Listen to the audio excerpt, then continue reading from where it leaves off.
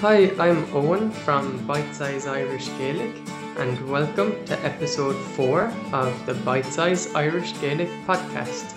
Even if you're alone learning to speak Irish outside of Ireland, don't despair. Rest assured that there are thousands like you across the globe, all interested in tapping into Ireland's native culture. And I have to say, thanks this week, there's a couple of excellent 5-star reviews on iTunes. Emily in Sydney, I'd like to read out her review because it was very nice of her. She said, "Great podcast. I'm actually a student at the Sydney Irish Language School that Liam mentions in episode 1 of the podcast. Diolch from all of us here in Sid. I enjoyed hearing you both chat Asquelga, just like mates would. It's nice to hear your thoughts and suggestions and to get information that is useful to those of us learning to speak Irish from around the world." So Emily, that was really nice, and thanks for sending in the email as well. And another thanks to Mary Murphy, that artist, author, and I don't know what else she would call herself. She left a Canadian iTunes review and said, "What a charming program. Mary Gurmila Mahagot." Thanks for listening. If you're loving this new show, I'd much appreciate that you leave a written 5-star review for Bite Size Irish Gaelic podcast on iTunes. Now, today, I'm very honoured to be joined by a very special guest, and his name is Professor Kevin Scannell. Kevin, conna sa tátu in jov? Tá mé go bra, agus tú héin. Tá mé raus, gur machagad as de chuidama a chahabh as ví tú a limnach. So we'll continue in English. Ceaglór. Ví tú a limnach Emlíana nach raibh? Bhí in mi báltaine san óscail. Agus cad a raibh ann, a raibh tú ag múine nó just ag... Yeah, bhí mé múna Skull Sowery, Mm, Astruchan ar an Rivera. cool. And yes, so Kevin is, I have to say, he's been publishing technologies around the Irish language over, I know him online. We haven't interacted over that time, but I know him at least the past decade for the stuff he's put out. Very useful stuff like the Firefox Irish spell checker, which I love. So Kevin, we'll go over a bit more about the technologies that maybe learners and others could make use of. But like, you're American, right? You grew up in America, is that right? I did, yeah. I was born in Boston. Boston, okay. And I have to say, you have lovely Irish. Thank you. So how the hell do you have such a beautiful Irish, probably more beautiful, it's safe to say, than 90% of people in Ireland? So how did you get to that point? Bring us back to the start. Oh, sure. Well, for a long time, I wasn't able to speak the language at all. I was deeply interested in it, and I studied it out of books. But this is going back to the 90s, the early 90s, really. Mm-hmm. You know, there was no World Wide Web, and there were email lists and things like that. But as a learner, your only exposure to the language was through books and dictionaries, which is not a great way to learn a language. And I know that firsthand, having tried to do it. It's not very fun to read through. But how did you even get that far? Like, okay, the Irish language books, but what got you interested even? Well, so I was interested in the language just because of family connections. Okay. So I've Irish grandparents and great-grandparents, and it's not entirely clear to me how many of them actually spoke Irish. I had a grandmother from County Mayo, but it sort of skipped a generation. My parents were born in the US and didn't know the language at all. I always had some interest in it, but I didn't really start learning it in earnest until I was in my 20s. Say, when you were growing up, would it have felt like you were an Irish household, like in Boston, or was there much of a connection? Oh, sure.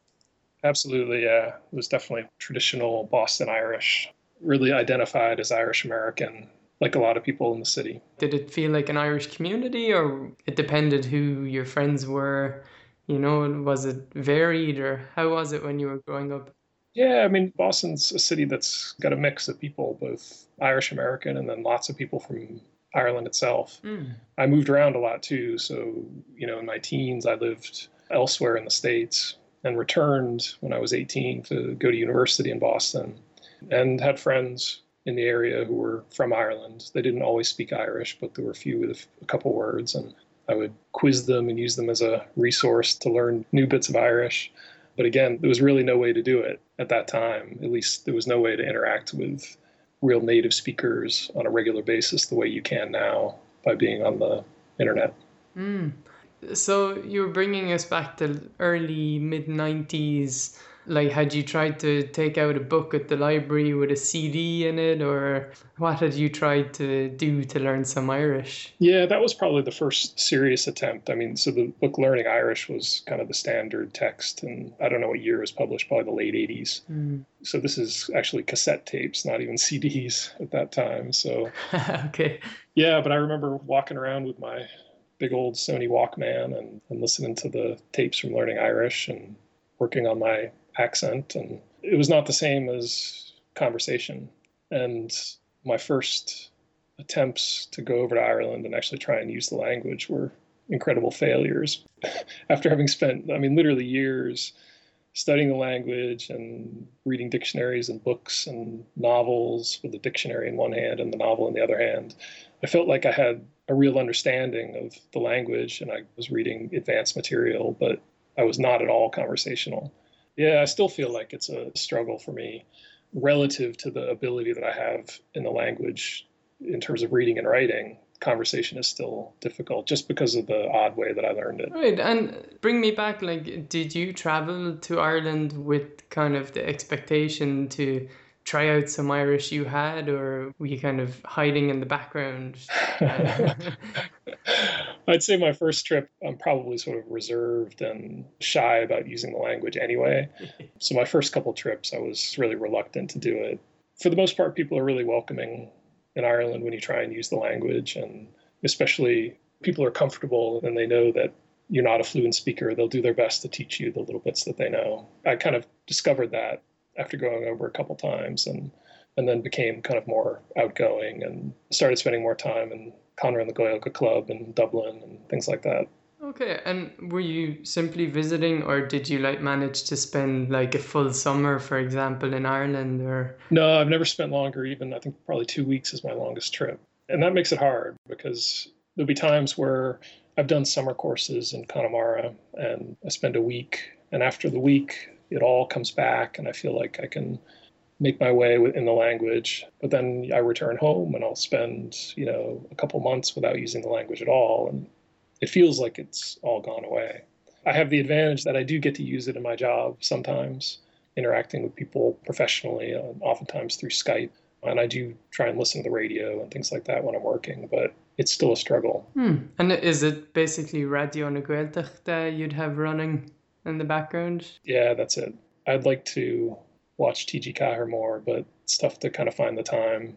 With the radio, you can just have it on in the background while you're doing work, so it's an advantage. Yeah, definitely, that's nice. So when you went to Ireland, you've said you've attended courses and over the years. When you started visiting the first couple of times, did you come to attend a specific course or were you just traveling around? First couple of times we're just traveling, and then when I realized that I think the only way I was going to become conversational in the language was to just spend a week or more in the Gaeltacht. So I did the Eges Gael course. That's probably going on 10 years ago now, and enjoyed it. The year after that, I spent a week in Connemara or Gaharua at a course. It's an Acadov, and enjoyed that one even more. So I've been back, 3 or 4 times to the course. They have a week course. It's aimed at Irish citizens who studied the language, obviously in school, and would like to kind of return to the language. So often people kind of my age in their 40s or older, and then people from overseas who have studied the language seriously for many years. So people like me. And those courses have been great because they're aimed at a pretty high level. Everybody there is already more or less fluent, and you're kind of taking the language to the next level. I have to say, I really love the area around Caharurua. When you kind of start to get near to that place, if you're driving in, there seems to be a different atmosphere. I can feel it in the air, and then you get to the village or the town, and I remember being there a couple of years ago, walking into the cafe, and the comedian Des Bishop was in there getting an Irish lesson over coffee. that kind of thing. And you can go to An Chichtin, the local bar, and I went in and ordered my pint and served in English, and maybe I was kind of questioning, is this a Gaeltacht or what? So I sat down, not very happy, I'd have to say. So then I heard the guys at the bar talking, and then my ears opened up because that was just full on Irish. So that was great to hear. Yeah. Oh, yeah. I've had that experience there too. Occasionally you get somebody who'll serve you in English. Yeah. I'm not sure why. It may be I was clearly American and clearly there on a course or something, but yeah, it's hard to say. Yeah, to be honest, I've been like in as much rural Gaeltacht as can be, for example, in County Kerry, and people coming out of Mass, it's obviously the language of the community, right? Mm-hmm.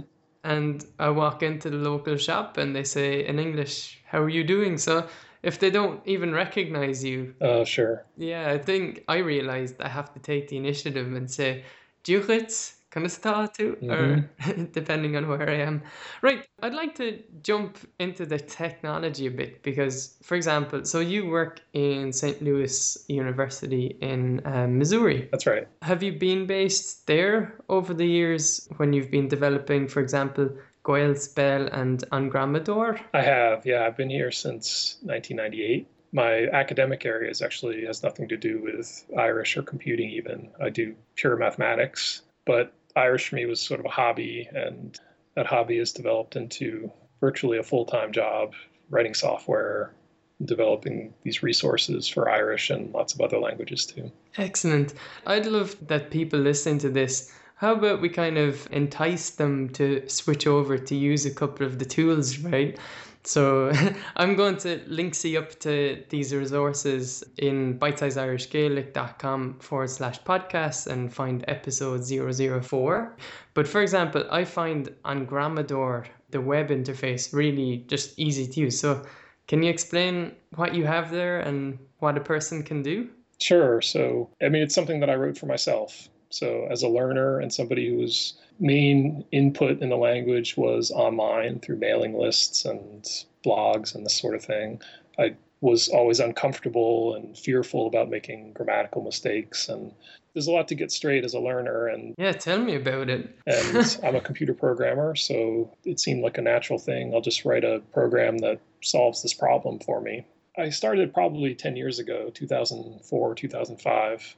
And have just added rules. It's based on the rules of Irish and coded in computer language. And you can go to the site and just copy and paste or type a text into a little box and then click, I forget what the button says, but check grammar or something. And it comes back to you with a little report on what it thinks the errors are. Yeah, and it's so smart because I can misspell a word there or maybe put the wrong grammatical formation on it, like a chevu or an oru thrown in. And the tool will detect what the word is, and it tells me, oh, you're using the wrong form of the word. So it's not like it just kind of throws a fit and doesn't understand what I'm trying to say. So it's that leap in understanding that I can go, oh, so that's when I should put that formation, that mutation on the word. So that's really cool.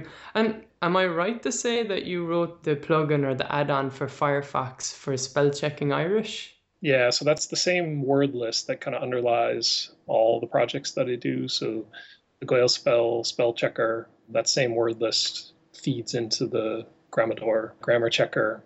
And it's the same word list kind of delivered in different ways. So the Firefox add-on is great for me since I do all my email through Gmail. You can spell check directly as you type the email. Yeah, excellent. I love it. And how do you go about installing that add-on? What should we look for? What should we search for? Sure. There's a website. It's addons.mozilla.org. Mm-hmm. And on that site, if you can just search for Goyle Spell, or probably even my name, or Irish Spell Checker or something, and it should be the first link. So you have to be running Firefox. And if you're running Firefox, it'll prompt you to install the add-on directly from that site. And you just click through and then you're good to go. You may have to restart your browser. Lovely. And tell me, you did a bit of work with Twitter. As far as I'm aware, you traveled to Twitter offices in San Fran. Is that right? That's right. Yeah, I had an academic sabbatical 2 years ago. even before that sabbatical started, I've been working on projects related to social media and smaller languages, endangered languages, and then kind of randomly got in touch with somebody at Twitter who was interested in the same sort of things and ended up spending some of my sabbatical year working there, visiting San Francisco. So it was indigenoustweets.com, your project, kind of the focus of this on taking it. Is that it? That's right. That project, that's the one that I had done. That goes back to March of 2011. And the idea of that project is just to let people connect with each other when they speak the same language.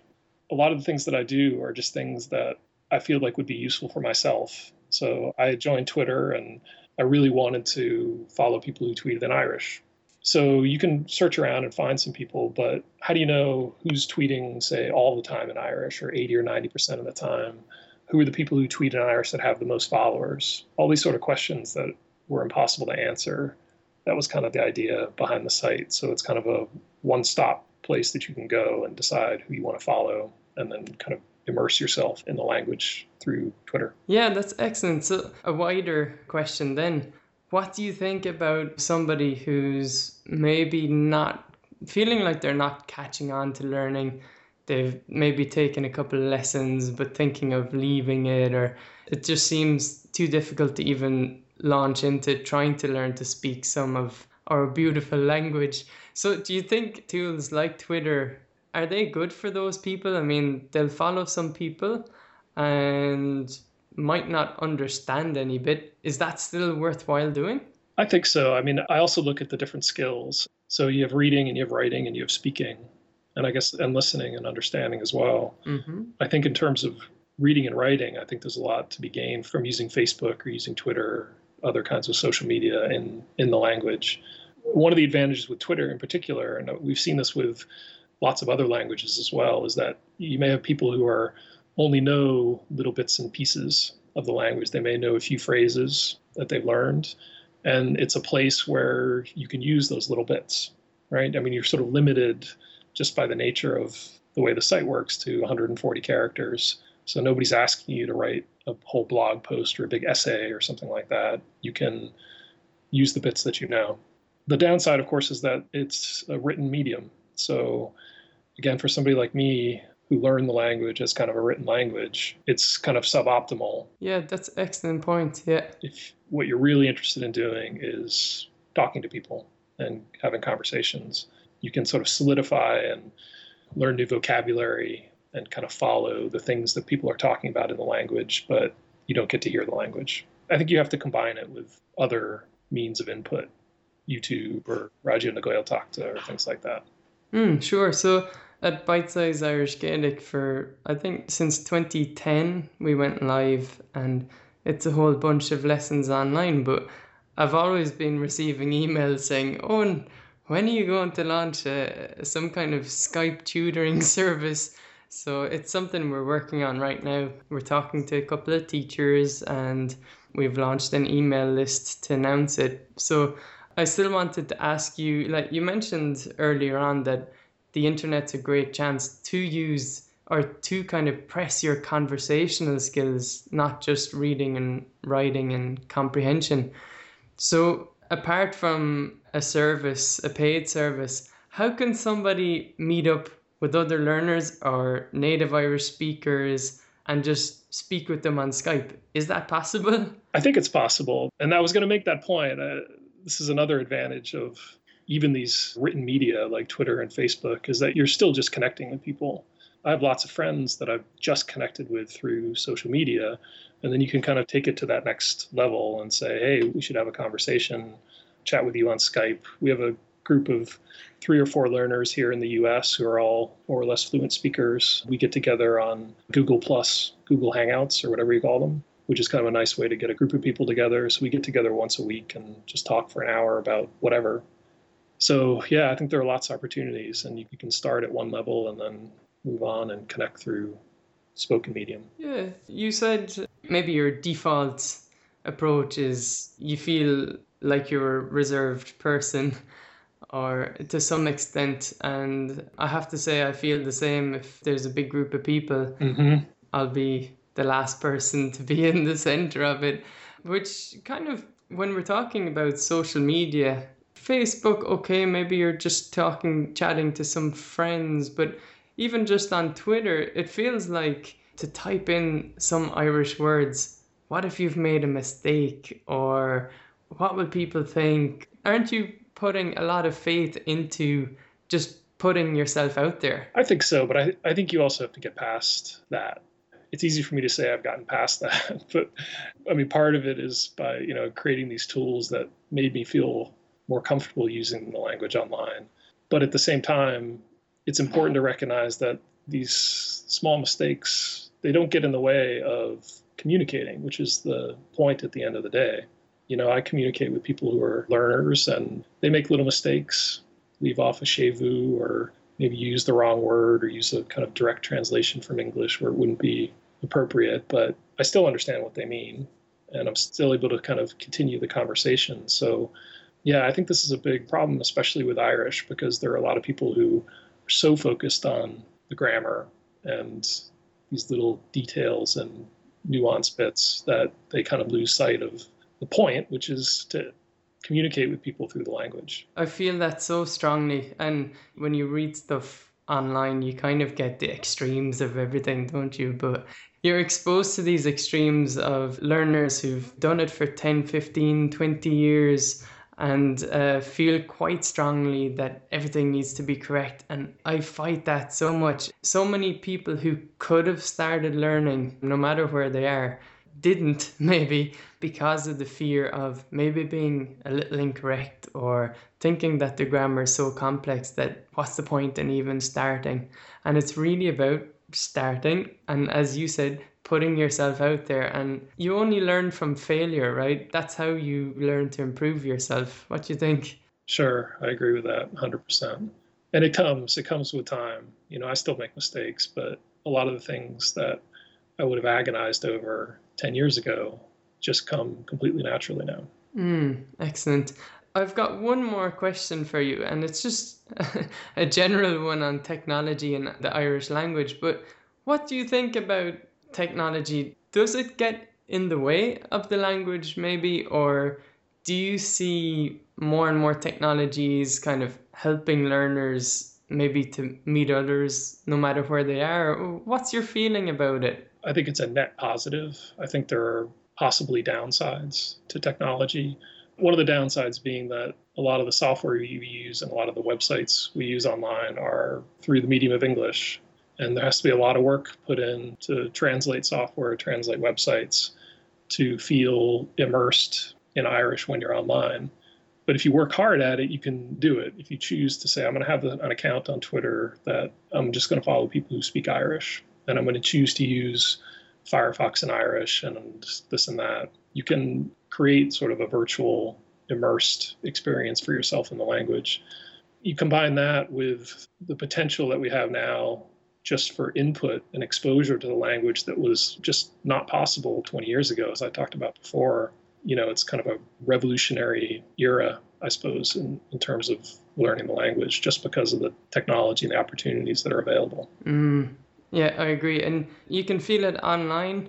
You can feel it in Ireland, not just to do with technology, but that atmosphere. If you look at T.G. Lurgan, they're absolutely excellent music videos, and you can just feel the energy, and you can see that, hey, there's young people there who they're having a great time and using the language. Yeah, just as one point. So, hey, Kevin, we'll leave it there, hey, for now. For this time anyway, so Kahime gur míle mahagot araliat, gur míle magdasta chudama. Falterot. Yeah, and Mata Fanardini, who I'm Shu Erlina. Where should people find you online if they want to see what you've done or maybe even get in contact with you?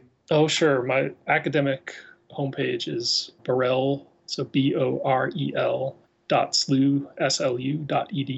My email address is there, and then there's a link to my page with all my Irish language projects if there are learners that are interested in some of the software. Excellent, yeah.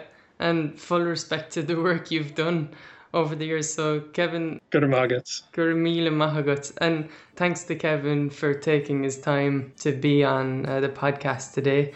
So just to finish up, to find out more about the Bite Size Irish Gaelic podcast, go to bitesizeirishgaelic.com/podcast. Thanks to Tsukumo in Japan for providing their tune, The Concertina Reel, under a Creative Commons license. That's the music you hear on this podcast. And I'd love to hear from you, so let me know your comments and your questions about Irish heritage and culture and language by email. It's podcast@bitesizeirishgaelic.com. Until the next episode, slán go fóill. Bye for now.